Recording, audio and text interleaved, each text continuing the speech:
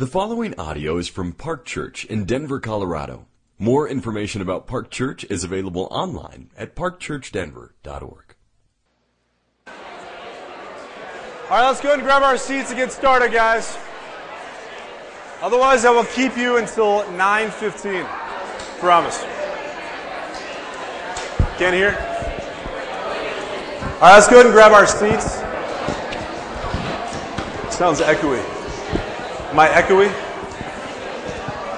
All right, grab your caffeine, grab your hydration.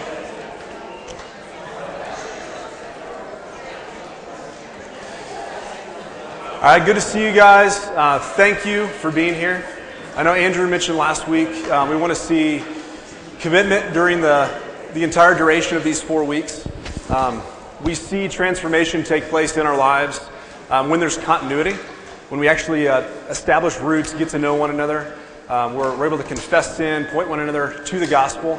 That's where it takes place. And so the fact that you guys are back here tonight, thank you. This is going to spill over into gospel communities, into your homes, into the many friendships and relationships you have. So please continue to commit. We've got tonight and then 2 more weeks.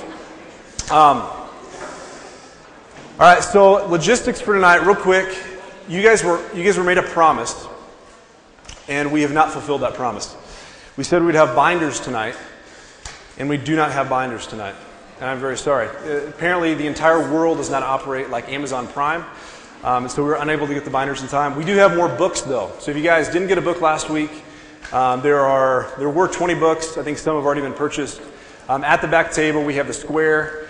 Also, if you guys have not paid yet, please do that tonight, or you can do it on Sunday. And also, we will have the binders this Sunday. So find myself, find Andrew, find Jeff, find anybody, and we can get you the binder on Sunday. Is that everything about books and binders? What's that? Park Renew table. There is a table with a sign over that says Park Renew. It's right in between Joel's office and the nursing mom's room. We will stack them there, and you can snag them there. Everyone should have gotten the handouts for tonight. I think Stephen was passing those out. Format tonight, so feedback we got last week that this is great. We love the content. Andrew did a great job giving a broad overlay of where we're trying to go these few weeks, but it's just so much to try to process. So what I heard from a number of people is, can we slow down? Can we spend some more time at the tables and really processing and discussing the things that we're hearing about up front? We're going to do that tonight. So I'm going to walk through a few things from the book for a while, and then we're going to spend at least 20 minutes at our tables. Just get a good amount of time to ask the questions that are in the handouts, process with one. I know a lot of you guys are with your gospel communities, so please feel free to carry these conversations. Please do carry these conversations beyond this class and into hanging out afterwards or as you get to gospel community or other contexts as well. So we'll take a break and discuss for a while for about 20 minutes, walk through some more content, and then we'll take another long extended break for about 15, 20 minutes and have time around our table. So the time you guys have been longing for just to dig into these questions and process with one another, we're gonna do that tonight. All right, I think that's everything logistics-wise. All right, let me pray, and let's jump into the content.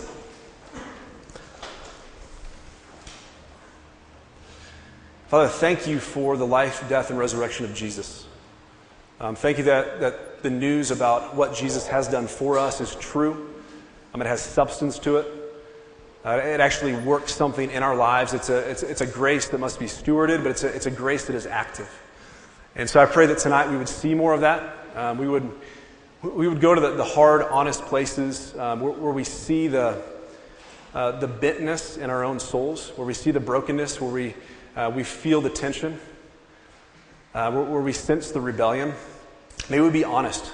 And in that honesty, may we see the hope that you give to us in Christ, that you give to us through your word. So may our conversation be good. We need your help, Spirit. We don't change unless you work through our time together. So please come and do that. Pray this in Jesus' name. Amen. All right, how many of you remember, and perhaps have even read multiple times, Alexander in the Terrible, Horrible, No Good, Very Bad Day? You guys know what I'm talking about. Did you know HBO actually made a movie on this in 1989? It was really strange. It was not a typical HBO movie at all. But so I read this book as a child. I thought it was amazing. I could really relate to it. As a kid, it's like, man, all these bad things happen. Do you guys remember some of the bad things that happened to Alexander in his terrible, horrible, no good, very bad day? You guys remember this? Gum in his hair when he woke up. That was great. That was the first one. Then he tripped on the skateboard. His sweater fell in the sink, like it got a little bit wet, and so he was chalking that up to his terrible, horrible, no good, very bad day. He goes downstairs. His brothers get a toy in their cereal box, and he doesn't.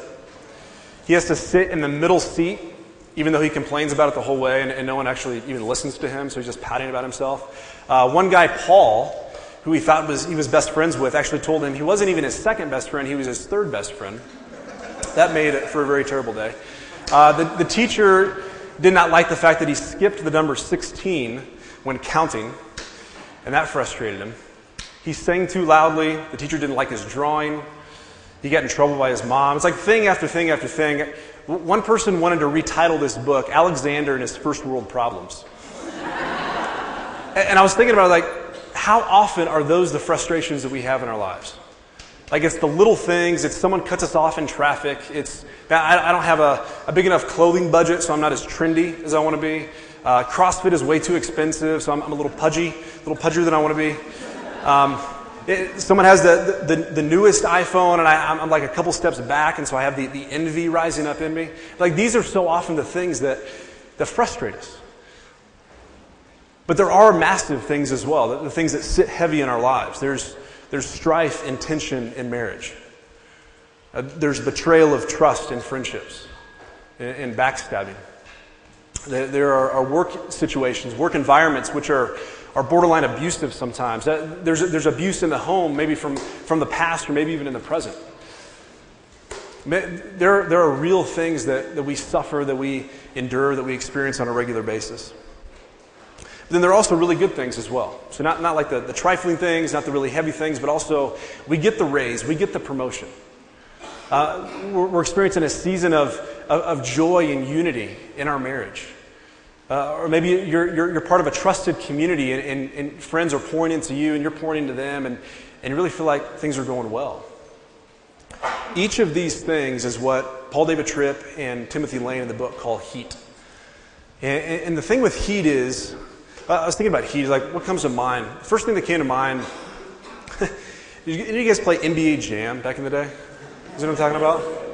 After 2 shots, it's what? He's heating up. It's like that's a good kind of heat. It's like it's moving toward, it's emerging to the third shot that the guy hits in a row, and now he's unstoppable. Unless he gets blocked or he just misses a silly shot, like shoots from half court, he's going to make everything. So that's a good kind of heat, like it's moving in the right direction. The heat that Tripp and Lane are talking about, it can be good things. A lot of times bad things, but it's the thing that draws out what's already inside of us. I don't know if you guys, as I step away, my picture's kind of small, so maybe I should redraw this. But this is the heat. This is the sun. This is kind of a modified Tripp and Lane drawing. And when the heat comes, when different situations come in our lives, either fruit, so godliness, obedience, loving others, loving God, serving others, either that emerges or thorns emerge. So a lot of what comes out, either fruit or thorns, a lot of this comes down to how we define joy. There's a professor at UT Austin named Jay Budiashevsky. I love saying that name, so I might mention him several times, even if he's entirely irrelevant. Jay Budiashevsky has been a professor for, 2+ decades down at UT Austin, and every year he does a survey with his students. And he's seen a shift over time. So the question he'll pose to him is, what is joy? And he used to get a lot of nuanced answers. Things would kind of be across the board. Some were more influenced and shaped by a Christian worldview. But increasingly, over the past 5 to 7 years, he's seen more and more and more, to the extent that it's almost universal. That every definition is some modified version of the negative answer of the absence of pain, the absence of suffering.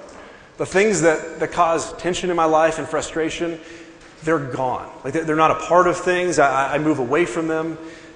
When those things are gone, joy enters in. Like that's my state of happiness or joy or contentedness. So that, I think, is connected with another functional definition a lot of times that we have of joy, which is the fulfillment of our felt desires. So if the negative side is it's an absence of pain or suffering or frustration, on the positive side it'd be I actually get the things that at least I think I want. Tim Keller has this great, I won't quote it, paraphrase, talking about how so often we don't even understand the complexity of our own hearts. Like we think we know what we want. Like this would bring satisfaction. This would bring happiness. We're all little hedonists. Like we run around just trying to find pleasure all the time. It's like just how we're wired as human beings. But so often we don't even discern our own hearts properly. So a lot of times functionally, and I see this in my own life, we define joy as an absence of pain and a fulfillment of what I think is going to make me happy, and at least does kind of bring some emotional satisfaction for the time being. And that becomes our operative definition for how we walk through life. Let's turn over to James chapter 1 and see how the Bible defines joy. Please move toward an answer.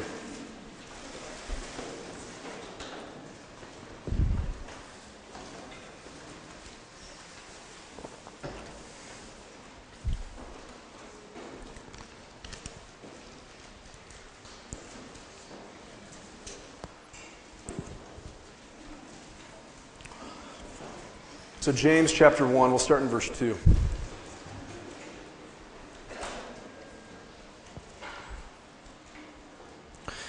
James says, "Count it all joy, my brothers, when you meet trials of various kinds."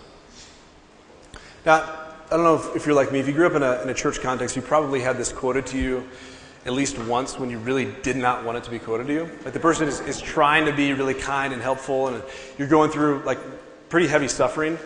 And they're, well, you know, James said, count it all joy when you go through trials of various kinds. You just, like, you want to hurt them somehow.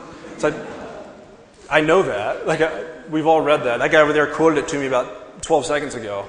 I know that's true, and I'm hurting right now. Like, this suffering is real. Let's see what James is really after here, because he's not after platitudes and unhelpful quotings of Scripture. Count it all joy, my brothers, when you meet trials of various kinds. Now, this word trials, it refers to both internal and external realities. So it's external things, it's pressures from the outside, what Brian unpacked yesterday, of frustrations at work, frustrations at home. It's tensions, it is the sin of other people pressing down on you, it is circumstances that are annoying and frustrating. That's the external side. On the internal side, it's our own desires. It's our own selfishness, it's our own conflicted motives. It's when we're honest with ourselves and we really look at our own hearts and kind of how we're wired and what we're after. It's seeing that, wow, I can be pretty messed up.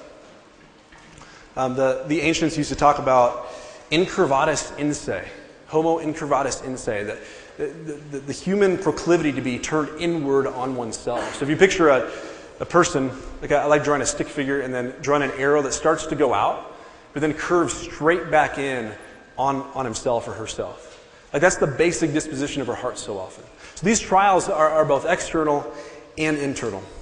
So count it all joy, my brothers, when you meet trials of various kinds, for you know that the testing of your faith produces steadfastness. And let steadfastness have its full effect, that you may be perfect and complete, lacking in nothing. So now while these first few verses don't necessarily give us a definition of what joy is, it does say that you can have joy in the face of suffering. In fact, we're meant to have joy in the midst of, in the face of, through the actual pain and suffering and sorrows that we feel on a regular basis. Be it the Alexander and the terrible, horrible, no good, very bad day type, or actual, like, wow, this is heavy right now. And we're actually meant to have this joy. So how does he argue? Verse 3, 4. That's an arguing word. He's explaining why we should count it all joy. For you know that the testing of your faith, so we know that in the trials, in the suffering, in the pain, in the tension, there's a testing of our faith that actually produces something in us. Like something is being developed. We're not the same as we were before that trial came about. Steadfastness or a a pursuit of God, with God, being kept with God, pursuing communion with Him, finding our home in Him, finding our comfort, and really our joy in God Himself. That's what it's producing in us. It's that long suffering which creates more capacity for us to enjoy the God who is. So in short, you can continue on from verse 5 and following. Actually, let's jump down to verse 12. It says, "Blessed is the man who remains steadfast under trial." So picking up on that same theme. "For when he has stood the test, he will receive the crown of life, which God has promised to those who love Him." And we'll get back to verse 13 and following a little bit. But here he's saying that not only is it producing something in our souls, it's something that is eternal. Like it carries on into forever in our relationship with God. And so why can we count it all joy? It's because we get more of God in the process. Like God is not blind to, He's not unaware of the moment by moment tensions and frustrations, and maybe the argument that you had in the car on the way here, maybe it's the middle of the fight that you're in right now with someone at work, the things you had to close and set aside as you left work today to come here.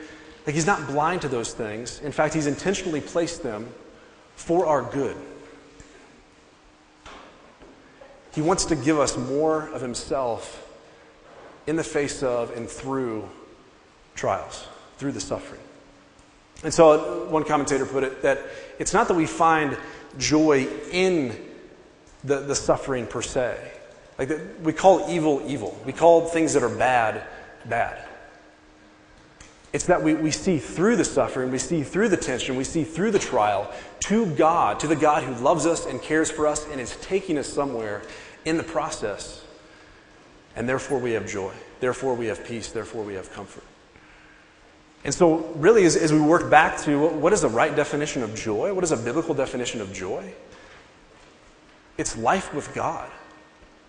It is being known by and knowing this God who has loved us to the fullest, who continues to walk with us, who doesn't give us 1 ounce of suffering or pleasant times or good things, that He doesn't do without intentionality and with the goal of taking us somewhere in the process. So joy, rightly defined, is getting more of God. It is walking with God. It is celebrating the union that Jesus has purchased for us, that we have with Christ, and walking in that and communing with Him. So that's how we understand joy properly. All right, so heat. What do we do with heat? What do we do with the frustrations, with the good things that come to us? First, we have to recognize, what does this heat actually do? How many times have you guys heard someone say, or maybe you say it, we're all guilty of it at some point, "You made me mad. You made me say that. You made me do this over here." What Tripp and Lane are arguing, and grounding this in Scripture, is that no one actually ever makes us do any of those things. I think it's in this book, but one of the arguments that's been made before is, one of the ways of seeing this is, get cut off in traffic and you respond one way. Someone else gets cut off in traffic and they respond another way. So you could say, well, that person who cut me off actually made me respond this way. They made me say this and yell this, whatever it is. But then you see someone else respond entirely differently. So clearly it's not, hey, you have to respond this way. It is, there was something already in existence that was just elicited by that context. And so that's where this picture is helpful, is that the heat actually brings to surface, it exposes, it elicits what's already present in our hearts. It evidences our functional theology. So what do we actually believe about God? That there's something that we articulate. There's something we can sit down and take a test on. There's something that we could recite answers in gospel community and wherever else. And that's all important. But then when the heat actually comes, when the frustrations actually come, what do we actually believe? That's what we live out of. And our functional theology is necessarily tied to our heart's affections. Like, what do we actually love? What do we care about? What gets us up in the morning? What drives us? there are a number of different ways we're going to actually get to this in the second section of, how do we respond in the heat, and then how do we make sense of why we respond. That's going to be all of second half. And then we're going to go through those cards that are at the middle of the table in the second half. But before we do that, I want to step into what are we actually called to in kind of a broad lens, stepping into the midst of trying to make sense of our suffering, trying to make sense of our day in, day out, the heat that comes in our lives. What does the Bible call us to? I think implicitly, especially if you've grown up in certain church contexts or been around the church at all, in some circles, what can be communicated is you just need to fake it. Like you just need to be happy, or at least ostensibly happy. Act like you are. Act like everything is okay. Give the right answers and press on. The amazing thing is, Scripture never calls us to that. Like we're never called to be fake. We're never called to be dishonest. So I want to walk through fairly quickly, and then we'll get to our tables. First, looking at the real world. Let's flip over to Romans. This is a lot of what Brian hit on yesterday. So if you guys were here for that, it'll be a little bit of repeat. All right, so Romans chapter 8.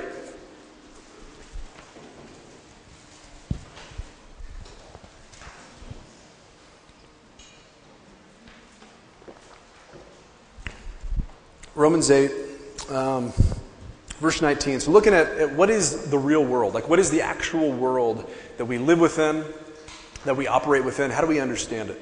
Verse 19, for the creation waits with eager longing for the revealing of the sons of God. For the creation was subjected to futility, not willingly, but because of him who subjected it, in hope that the creation itself will be set free from its bondage to corruption and obtain the freedom of the glory of the children of man.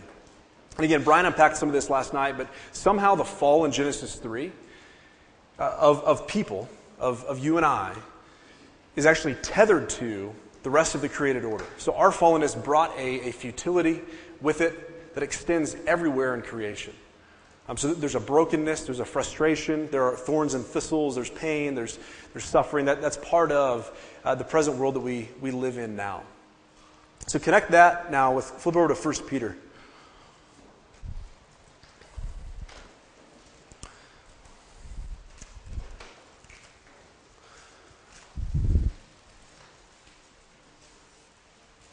First Peter chapter 4, starting in verse 12.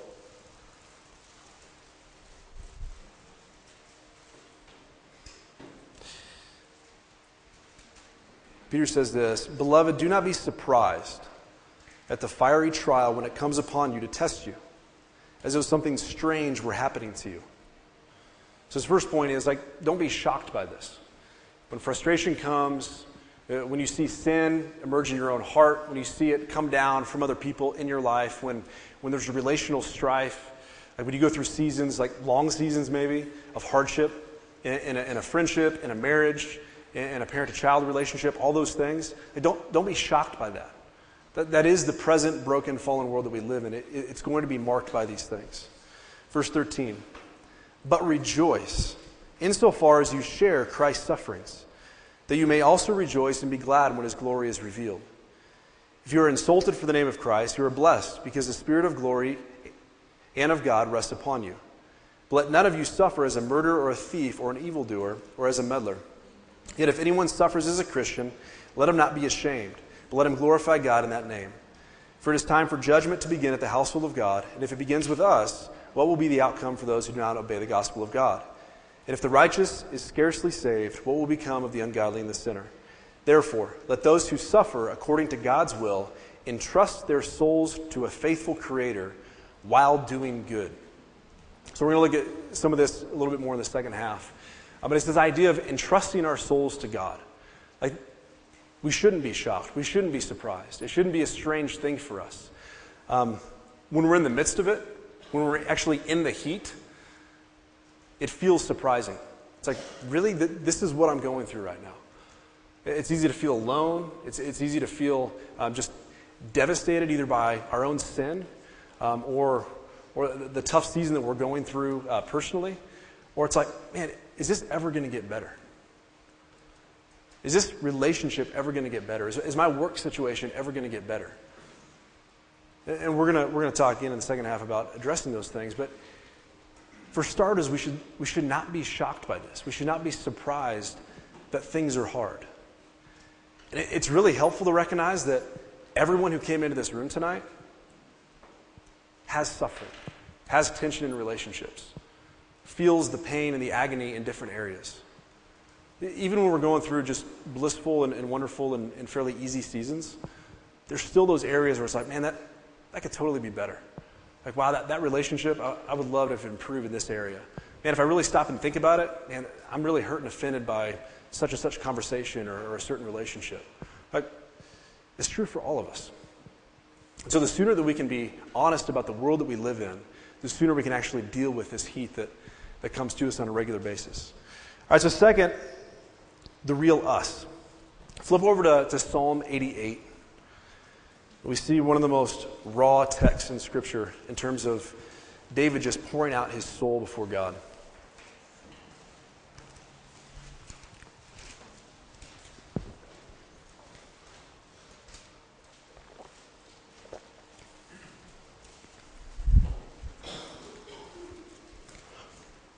All right, Psalm 88, starting verse 1. O Lord God of my salvation, I cry out day and night before you. Let my prayer come before you. Incline your ear to my cry. For my soul is full of troubles, and my life draws near to Sheol.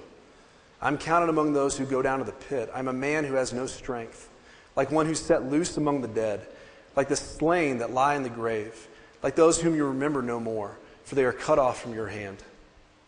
You have put me in the depths of the pit, in the regions dark and deep. Your wrath lies heavy upon me, and you overwhelm me with all your waves, Selah. You've caused my companions to shun me. You've made me a horror to them. I'm shut in so that I cannot escape. My eye grows dim through sorrow. Every day I call upon you, O Lord. I spread out my hands to you. Do you work wonders for the dead? Do the departed rise up to praise you, Selah? Is your steadfast love declared in the grave or in the faithfulness of Abaddon? Are your wonders known in the darkness, or your righteousness in the land of forgetfulness? But I, O Lord, cry to you. In the morning my prayer comes before you. O Lord, why do you cast my soul away? Why do you hide your face from me? Afflicted and close to death from my youth up, I suffer your terrors. I am helpless. Your wrath has swept over me. Your dreadful assaults destroy me. They surround me like a flood all day long. They close in on me together. You have caused my beloved and my friend to shun me. My companions have become darkness. One important thing to recognize about this psalm, and one reason it's pointed to over and over again, is that it and one other psalm are the only ones that don't end on a positive note. Every other psalm, it's like suffering, hardship. We've seen that a lot as we've gone through the psalms this summer. It's really hard. It's painful. Let's be honest about it. But oh, praise you, God, Lord of my salvation. Always ends going up, except for two psalms. And this is one of those. And that gives us freedom. That gives us liberty to be honest and raw with what's going on. Now, I say that, but that doesn't mean that we always rightly discern the realities that are going on around us or inside of us. And so we have to, at the same time, allow other people to speak into. Like, we need community. We need others to help refine our understanding of what is going on. Where's my heart astray? Where am I confused? Where am I blind to my own sin? Like, we need that community. But that is not the same thing as saying that God ever calls us to be fake. That ever calls us to slap on a smile and be impressive or just gain approval from other people. Never. And we can walk through, and if you're in a season right now where it's like, this is just heavy and hard, spend some time in the Psalms, particularly maybe Psalm 88, and just pray these prayers back of David, back to God. A few quick things to notice on this. He does begin with a right understanding of the character of God. Verse 1, O Lord God of my salvation. He begins with the personal name, Yahweh of God, and then steps into, you are the one who saves. Like, you save your people, you save me, you are for me. He gets the right understanding of who God is. But then he just goes into a litany of frustrations and complaints, and like, this is hard. It feels like the world is just caving down in on me. People who used to love me and were friendly toward me and were my companions, now they've shunned me and pushed me away. And continually, David is taking this back to God, back to God, back to God, back to God. So we need the right understanding of the world as it is. Broken, fallen, redemptive elements, absolutely. Absolutely. But we should not be surprised when there's pain and sorrow and suffering, however minute and however large. And we must bring our real selves to the table. Like, we must be honest, allowing other people to speak into, reflect back to, and help us understand and discern what's actually going on. But we have the freedom to be honest. Like, this is hard.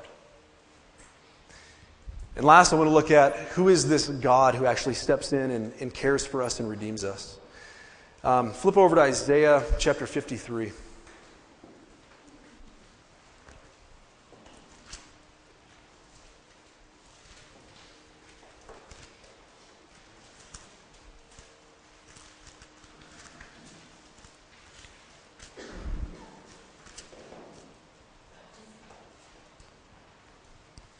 Isaiah 53, starting verse 1.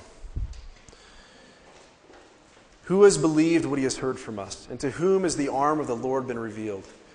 For he grew up before him like a young plant, and like a root out of dry ground. He had no form or majesty that we should look at him, and no beauty that we should desire him. He was despised and rejected by men, a man of sorrows and acquainted with grief. And as one from whom men hide their faces, he was despised, and we esteemed him not. Surely he has borne our griefs and carried our sorrows. Yet we esteemed him stricken, smitten by God, and afflicted. But he was pierced for our transgressions. He was crushed for our iniquities. Upon him was the chastisement that brought us peace. And with his wounds we are healed.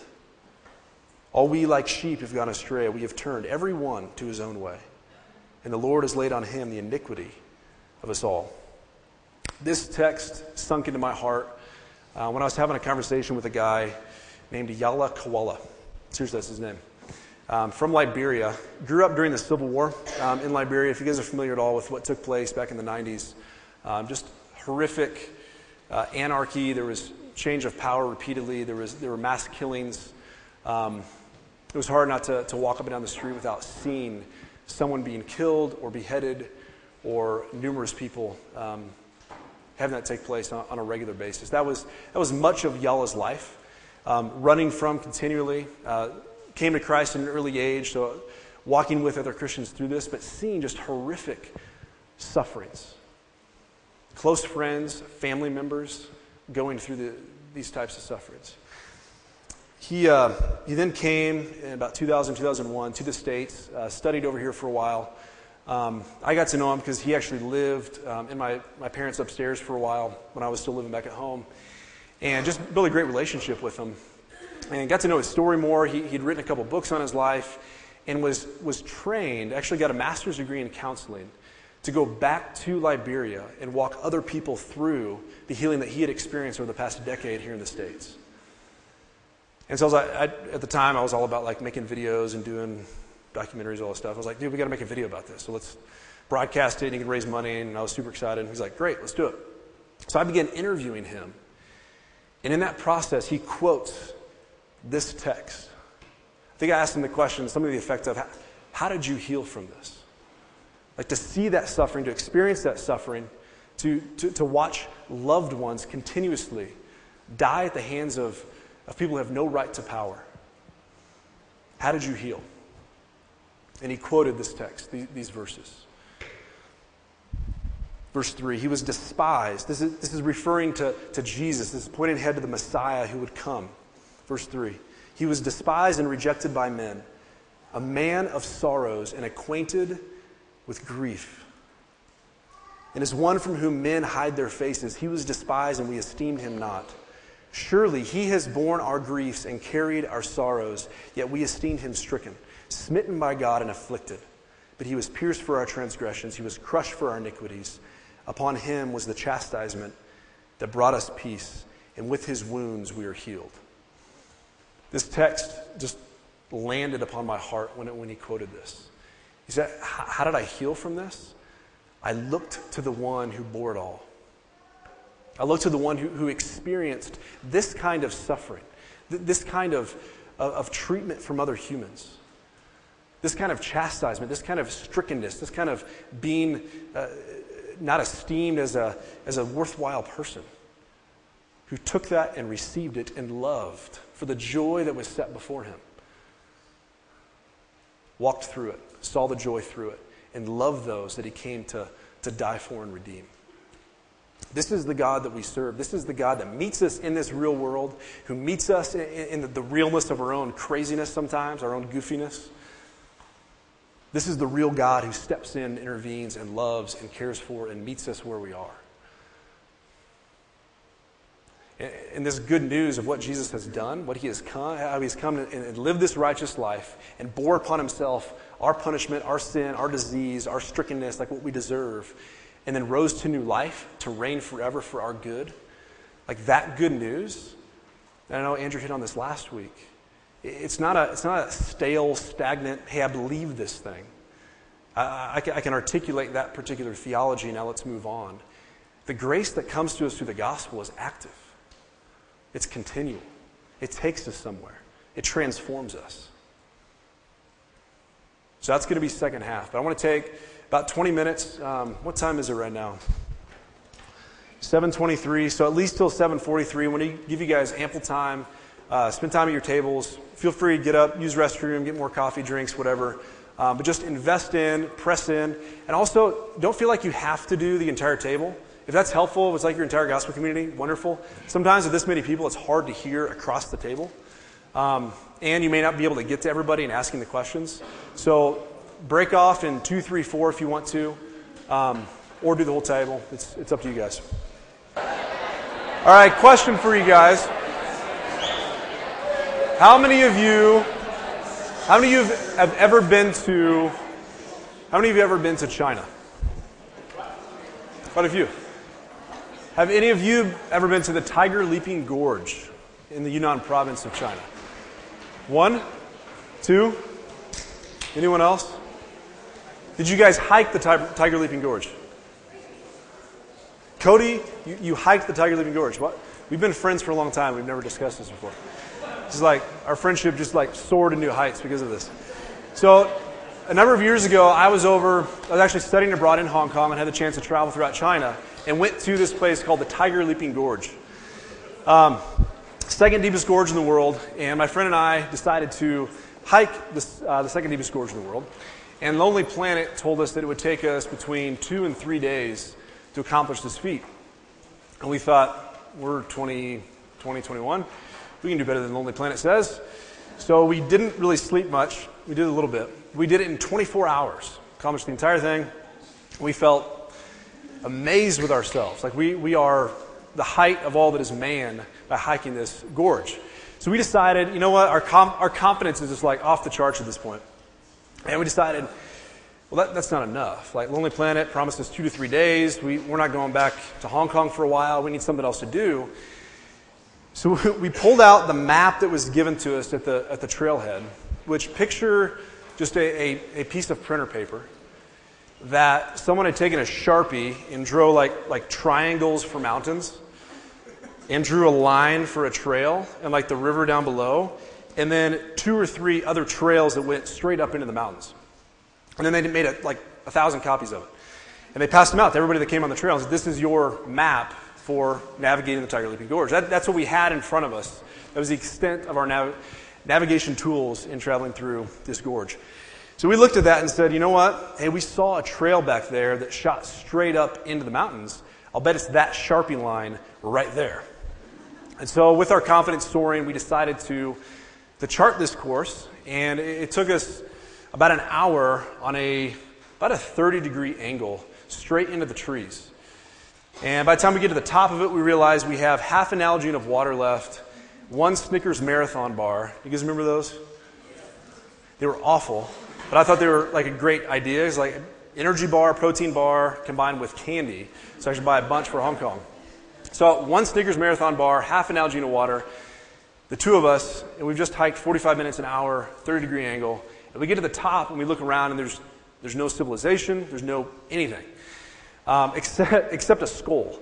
There's a skull of a cow right there, and like his ribs are right there. We're like, this is great. We don't know where we are. We followed a Sharpie line on a piece of printer paper. I mean, it's gorgeous. We're looking at a plateau miles away with a civilization on top, like a little village up there, but we have no clue where we are. Like we know the name of the city that we're trying to get to. We're utterly confused. My friend Ryan was angry with me at this point because he said we should turn around, and I was, as my wife can attest, I never turn around. Like I always find some other route to turn, even if it takes us twice as long. I was like, Ryan, we can't turn around. Like we know the direction is not that way. We have to keep going this way. Eventually, it finally worked out. We stumbled upon this village, and he had taken very minimal Chinese. I couldn't fit into my schedule for the Hong Kong class, so we're sitting in this village. And we're breaking apart the Snickers Marathon bar, kind of like the Last Supper here. Like sharing the meal. Here, have a little water. I'll have a little water. And everyone in that village speaks Chinese, and we speak like 6 words combined. And all of them come from Ryan. And there we are. Like, what do we do at this point? Eventually it worked out. Like, actually beautifully worked out. About 20 minutes later, this bus came around, and it had the name of the next town that we were trying to get to on it. And like there, it scooted along. We hopped on, and we went to the next village. It was great. But prior to that, we were in utter confusion. We were lost. We had this map that I'm convinced we did not take the right trail. I mean, who even knows if that Sharpie line was an actual trail? Like some guys like, oh, there are probably trails that go up in the mountains. Let's squiggle that one and print it off. Like that's what it felt like. We were completely lost. We didn't know how to navigate. We didn't have the right tool to navigate. So often our hearts are wired the same ways. Like there's actually a geography and a structure to our hearts that we're confused by. We don't know. There's Sharpie lines that are going off in different directions. And somebody may hand us a map that they say, hey, I'm confident this is how you navigate through the complexity of your desires and your motivations and your wants and your longings and everything else. But then you match it up, and it doesn't actually work. Like it doesn't actually take you where you know you need to go. So what I want to do now is 3 things, and then we'll break up again. First, what are some of the thorn bush responses, to use Tripp and Lane's language? So when the heat comes, when the frustration comes, when the good times come, when the minor grievances come, and thorns like sin, godlessness is elicited, how do we categorize some of those responses? How do we understand that geography? Then I want to turn to what's the remedy for that? Like how do we navigate through these wrong responses to get to the right responses? And then third, I want to go through those cards you guys have, the Gospel Transformation Chart, as a process for doing it the right way. So first we're going to look at some wrong ways. And I'm going to go through a lot of these because I don't want to miss any. So wrong ways of responding to the heat. First, denial and avoidance. This is pretending things are okay when they are not. This often comes through distractions such as hobbies, relationships, or addictions. So this is a person who runs from exciting thing to exciting thing. There's always a new experience, always a new group of friends, always a new travel opportunity, always a new job, always a new hobby, always a new something that they never just stop and face reality and deal with that. They're just kind of always bumping along to the next thing. Second, over-magnification. Think that life is defined by one painful experience or relationship, and virtually everything else is seen through the lens of that suffering. So this would be a situation where there's legitimate suffering, like legitimate hardship, legitimate abuse or pain or whatever else that you can point to in the past. But then everything else, seemingly, is funneled through that one experience. Now, that's not to mitigate the reality of past pains and hurts and sufferings. That's real and has to be dealt with. But sometimes that can be so magnified, so massive in people's minds and hearts. It's like everything else, you bump into that over and over and over again. Third, hypersensitivity. Become bitter and overly sensitive, assuming most people are out to disrespect and mistreat us. These are the people that it's really hard just to be yourself around because you're going to say something wrong that's going to hurt them, offend them.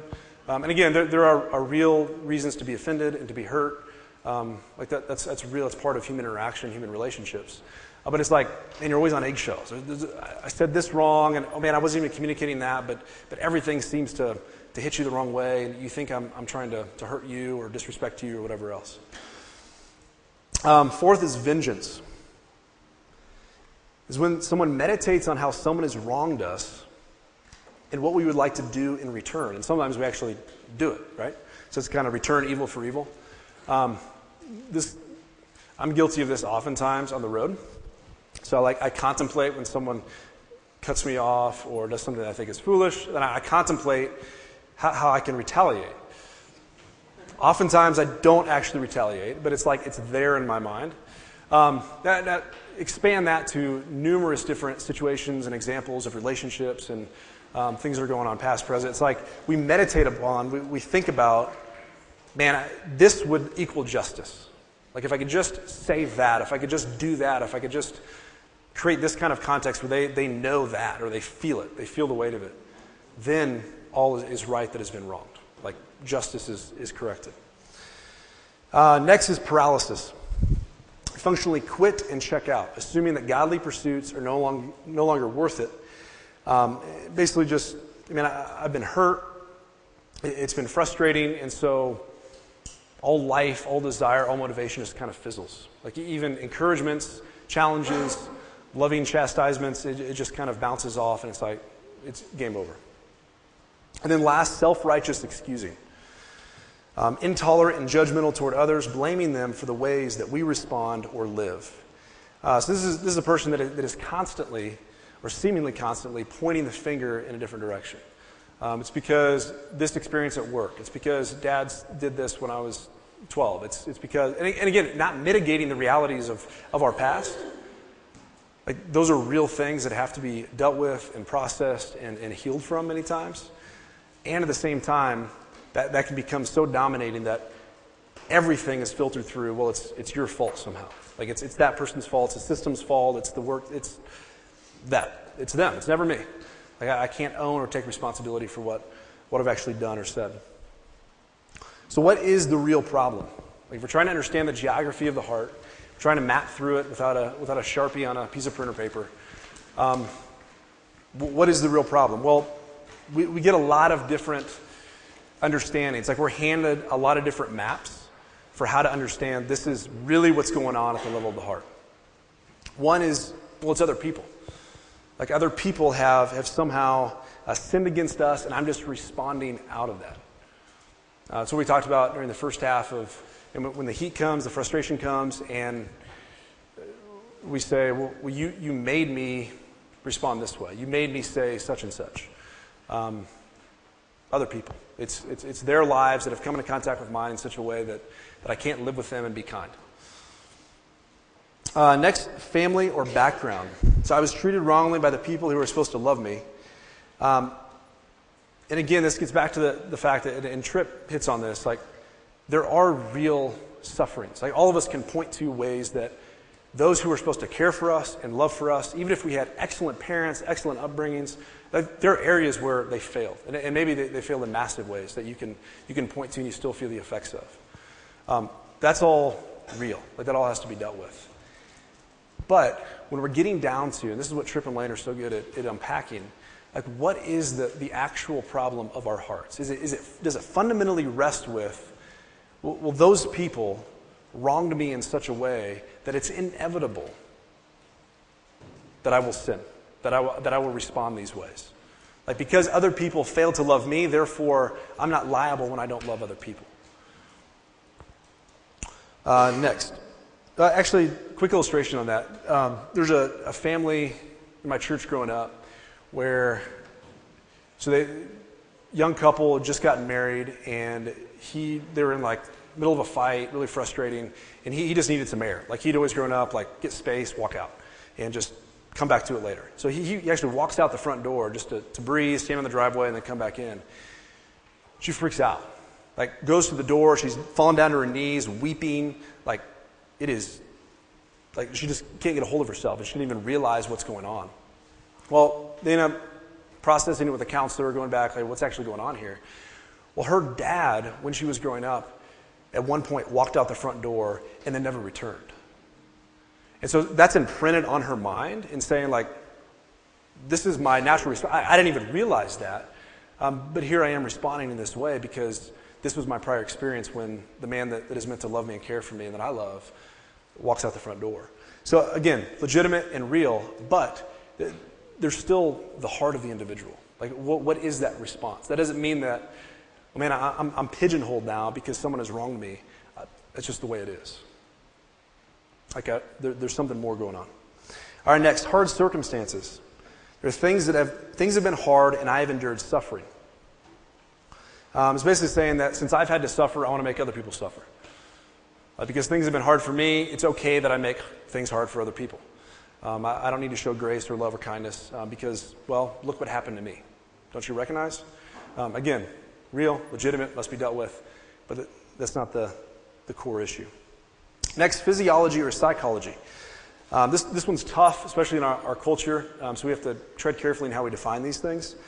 But it's basically saying that my brain chemistry or a diagnosable condition or disorder makes me sin. Like, it makes me do these things. I speak on this subject as one who walked through a season for 2 years of like diagnosed anxiety and depression. Like, during college, it was crazy. Like, if you guys want to unpack that more at another point, I'd be happy to do that. So I don't speak as one who hasn't walked through these things. Like, I know brain chemistry is real. I know the pain and suffering of having something that affects every area of life, and you just feel bound by it. Those things are real. They're palatable.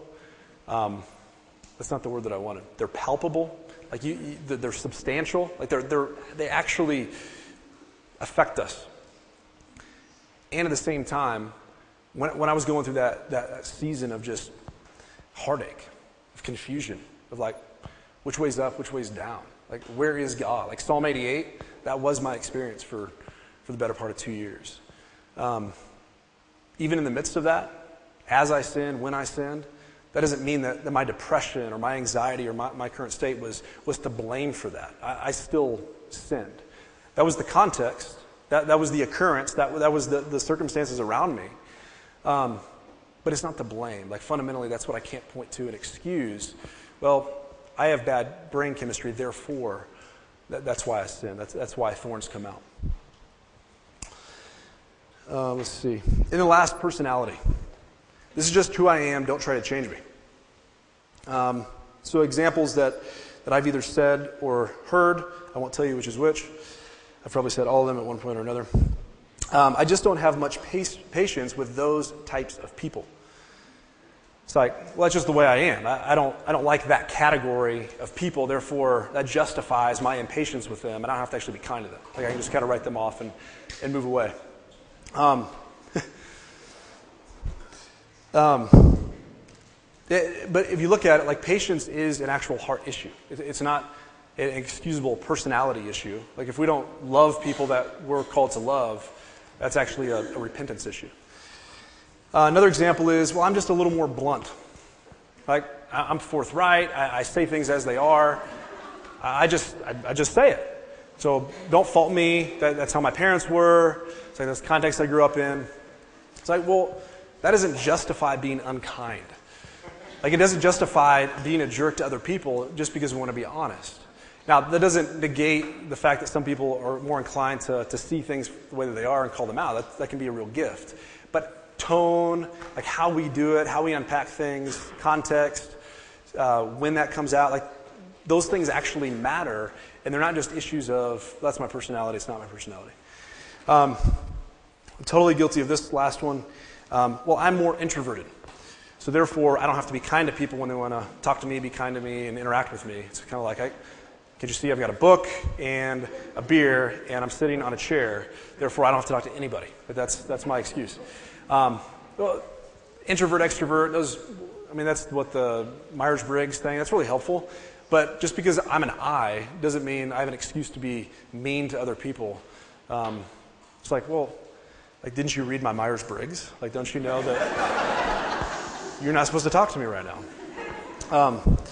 So it's so easy to drift in these directions where it's like, well, this is just the way that I am, And that's almost like it puts up this defense for other people where they can't even ask the hard questions and get beyond the surface of, well, is there? Maybe part of that is let's parse that out. Like part of that is your personality, part of that is rebellion against God. Like maybe you just don't love people because you need to repent and love Jesus and serve other people. All right, so if those are not the right ways if that's not the right map, those are the context, those are the occurrences, but not the causes of sin. What is the actual cause of our sin? Augustine has this beautiful quote. He says, "He loves you too little," speaking to God. He loves you, God. He loves you too little, who loves anything together with you, which he loves not for your sake. So in other words, he's saying that there's a wrong kind of love toward God. If there's anything else, any created thing that is so wrapped up in that love that we don't actually love that thing for God's sake, like recognizing his truth, his goodness, his beauty in that, and actually worshiping him and walking with him faithfully because of it. When the created things become elevated in our hearts. A really good way to think of this is the fact that we are fundamentally worshiping beings as humans. And worship is basically saying, and we orient our lives around the things that we find most valuable. And you don't have to teach a baby to do that. You don't have to teach anyone to do that. But the things that we think are going to bring us the most satisfaction, the most delight, the most joy, that is the thing that we pursue over and over and over again. And all of the different assets that we have, all the different things that we've been made to steward become directed toward those things. So a lot of times we become functional polytheists, meaning we have many lowercase g gods that we put in the center of our lives and say, well, this is kind of like the perfect life. Now let me spend my time and my money and my relational energy, my thinking, my everything to get those things. And when I have those things, I think I'm satisfied. Reality is we never are when we elevate the created things above God. But so really what it comes down to is we have disordered loves. Like we love things, created things, more than we love God, such that they orient our lives instead of God. Really, we love them in the wrong ways.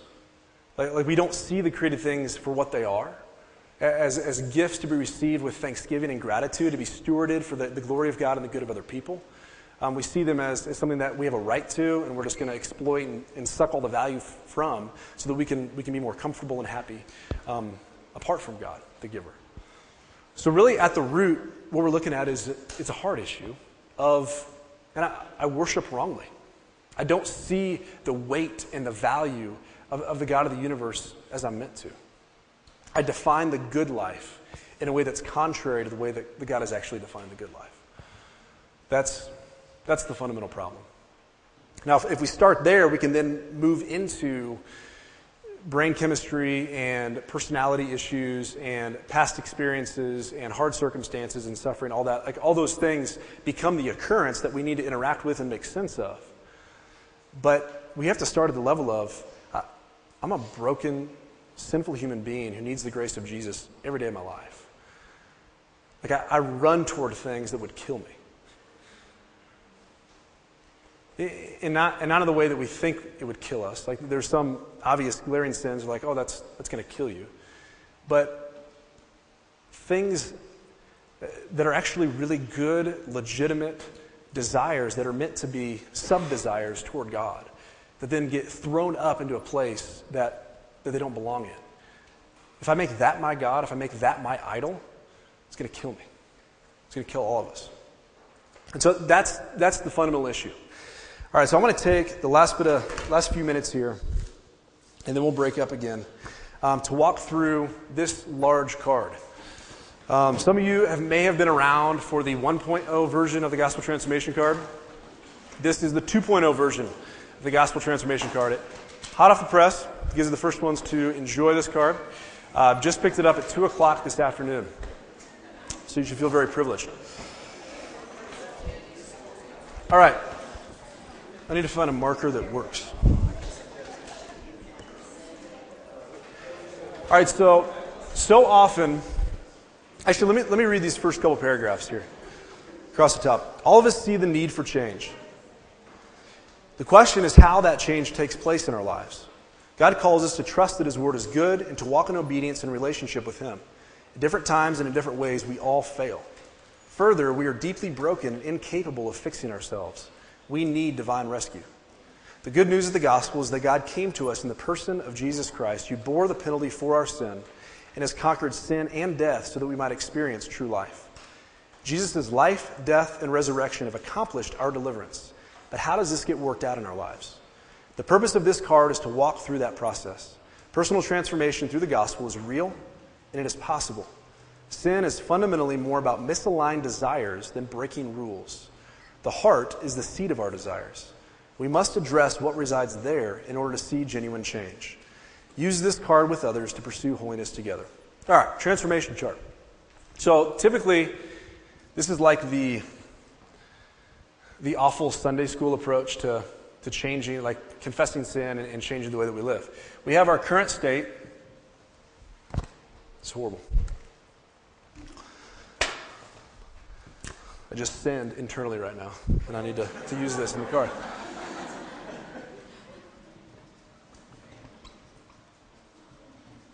So current state, this is where we are. This is the sin that we see in our relationships, in our own lives, in our own hearts, patterns of sin, one instance, like different areas where we see sin come out. Typically what we want to say is, well, stop it. Like confess it, pray about it, read some Bible passages, and then stop doing that thing, that whatever it is, and go be holy. Like go walk in the footsteps of Jesus. And so we get over here, and that kind of works to fool ourselves and other people and people at church for a while. But at the end of the day, it's a feigned or a fake, an untrue holiness. Like it's a guise of holiness. It's a mask that we place over. We're shifting things out here, and things look different, at least for a time. But what our hearts actually love will be seen for what they are. Like the way that we do things, the way that we say, the way that we spend our money, the way that what we do with our bodies. Like all those things flow out of what we actually want. So this is not a good approach. This is not the Bible's approach. This is an awful attempt at a Sunday school approach. All right, so let's flip over to James chapter 4.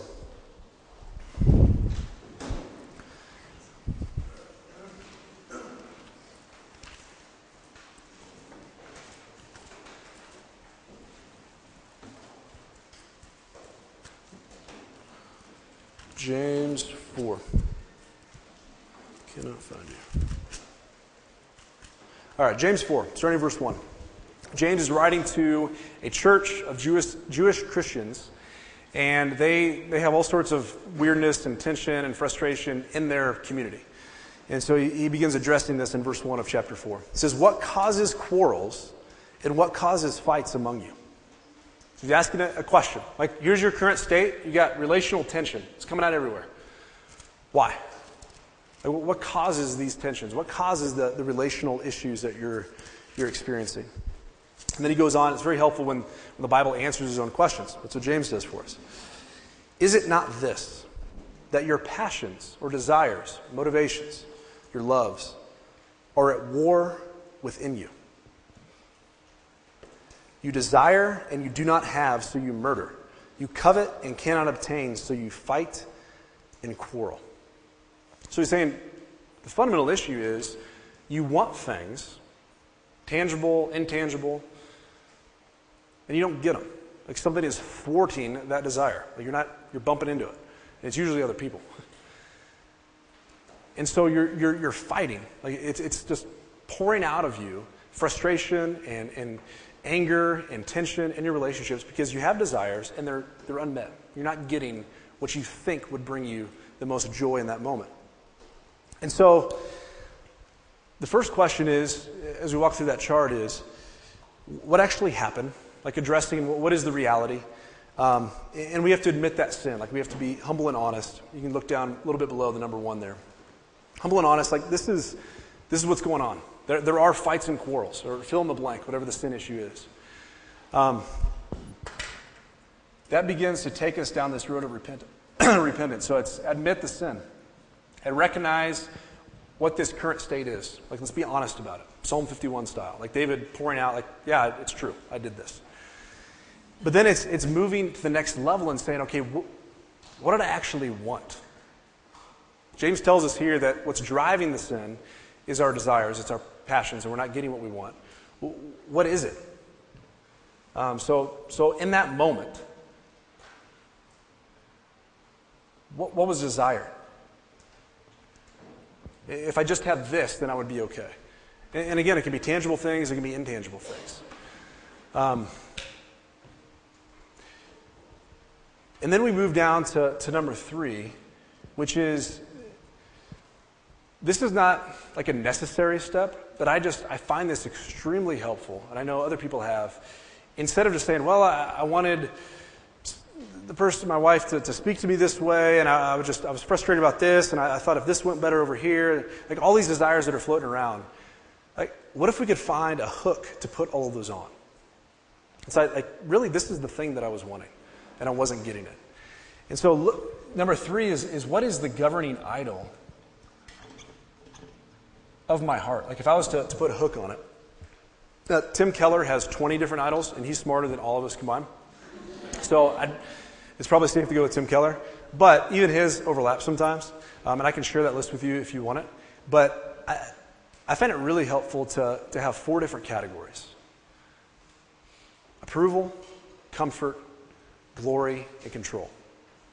Those are the intangible things that so often we want.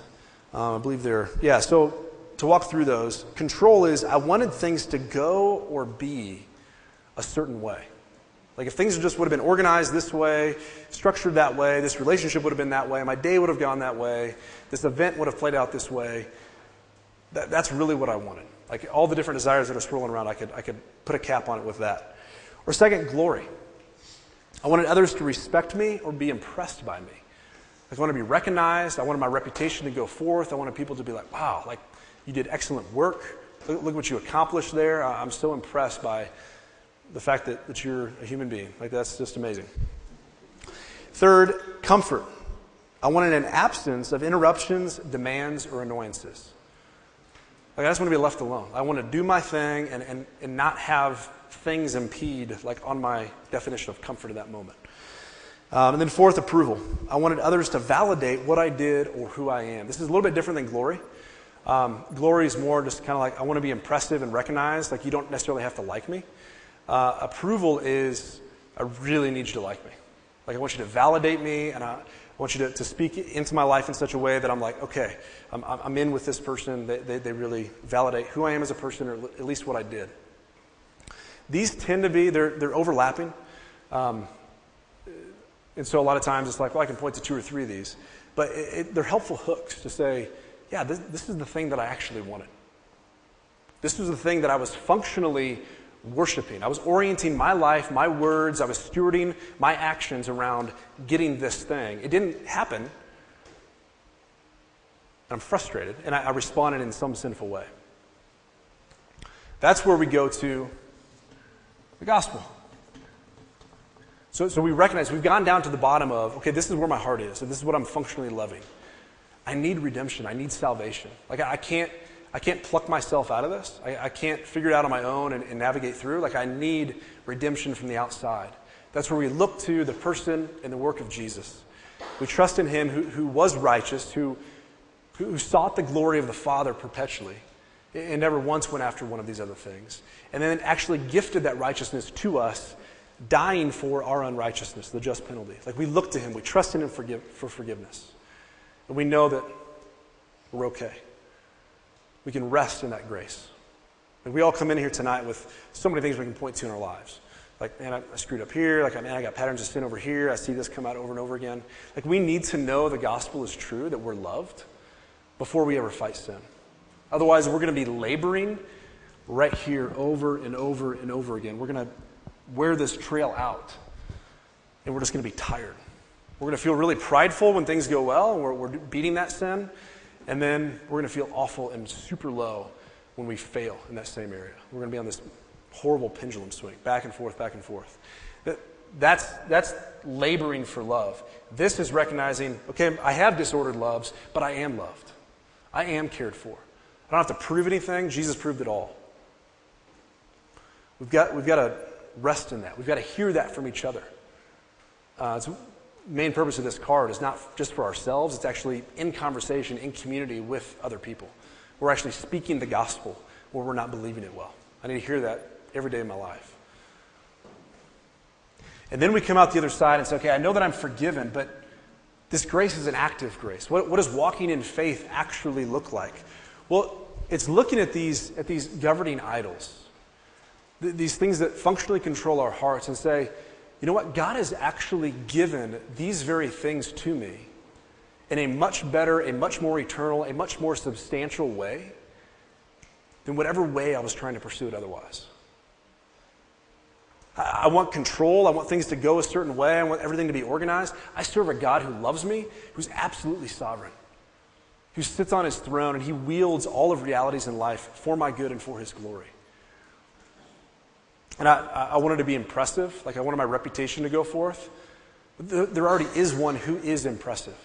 There is one whose reputation does not fail and actually is worthy of worship, and that is the triune God. And so I look to him. I look to the person of Jesus. I look at how glorious he is, and I say, I'm now connected with this glory. Like, I've been united through his work to this glory, and now I share it. I'm a partaker of it. And I really want to be comfortable. Like, I want the absence of frustrations and annoyances from the outside. I have absolute comfort and treasure forevermore as I walk with Jesus, as I rest in him, as I look to him, and I see the true home that I have in the God of the gospel. And I stop and I rest and I see that, I have an eternal home, I have an eternal comfort. That right now, no matter the surroundings that are going on here, I can actually rest in this kind of rest and then love from that place. And fourth, I really want to be approved. I want people to like me. I want to be validated. We are already validated in Jesus Christ. Like, we actually can't earn that validation. We need it to be given to us. We need that righteousness. We need that status of being approved to be given to us as a gift. And it's given to us objectively, definitively, through the person and work of Jesus. And so coming out on the other side, we go down, we recognize this is actually what's going on. Let's be real, let's be honest, let's trust in Jesus, let's know that we're loved. Now let's come out the other side and say, wow, God, you've actually provided these things for me in a better, more substantial way. Give me faith to believe this and to walk in this. And then moving forward, it is simply walking into that reality. It's saying, even if I don't feel it, like, my feelings are not the governor of truth. You are God, and so I'm going to walk in what's true, believing what's true, even though I don't feel it right now. In fact, I feel the opposite. I feel like this thing, whatever it is, like, that's going to give me comfort and approval and glory and control. Like, this is the thing that I need right now. So, no, actually, it's a lie. God has already given us everything that we need for life and godliness. 2 Peter 1. That's already been gifted to us in Jesus. And so we walk in the newness of life. We trust in him when we don't feel it. We move forward because he has purchased all these things for us. Now, I did the hyper-abbreviated version of this card because I want you guys to have some time here at the end. And I'm seeing some cards with double usage as a fan, which is great. So I made them so big and thick. But I want to give you guys time to engage in conversation for a little bit. But I encourage you to take this card, read through it, understand it. There are questions on the back that kind of move through 3 different tiers to get at what's going on here. And that's the big one is more the instructional one. The smaller one is, okay, once you've kind of got the process down, here's a bookmark to throw in your Bible, throw in a book, and use this on a regular basis with friends in community. It's got all the questions on the back. It's got the basic triangle and just some quick reminders on it. But there are a couple questions for this last section at your table. And the last one is starting to go through this chart. We'll go ahead and end, I think. Sorry, Andrew, I lied to you unintentionally. I will confess and go through this triangle with you later. Let's end with discussion and then just go out from there. I just want to say this. Our vision, our desire for your good is that these cards, like, form the backbone of our relationships throughout this city. In our gospel communities, if you're not plugged into a gospel community, finding relationships outside of that, and then eventually hopefully getting plugged into the continuity of a gospel community. This is actually where the real transformation takes place. It's longevity in relationships. It is confession of sin over and over. I meet with a guy, Daniel Thompson, every week or two, and we essentially do this. It's kind of imprinted on our minds now, so we just know the process. But we've been doing it for over 3 years, and he knows my sin. He knows my idolatries really well. If I'm confessing, man, I was short with Aaron, and here's the context, here's the situation. He knows where to go with that. And I'm seeing sin come out over here in work and in frustration. I'm seeing some love of glory over here. He knows where to go because we've had similar conversations before. Whereas if I sit down afresh with someone every month or two, you got to build that traction again. So our goal is longevity in relationships, build roots, find people. Yes, find somebody you can trust. You don't want someone that you can't trust in a relationship, but establish that and embrace the awkward. It's awkward at first. All of a sudden you're going through this triangle and what the heck, this feels weird. Asking these questions. Get rid of the card as quickly as possible. Figure it out, understand it, digest it, and then throw it out and pass it on to someone else and just have a normal conversation. But this is a really helpful paradigm that we hope shapes many, many, many, many conversations in this church body throughout this city. It's how the gospel works in our hearts through the context of community. So take the rest of the time, go through your tables, and we'll see you guys next week.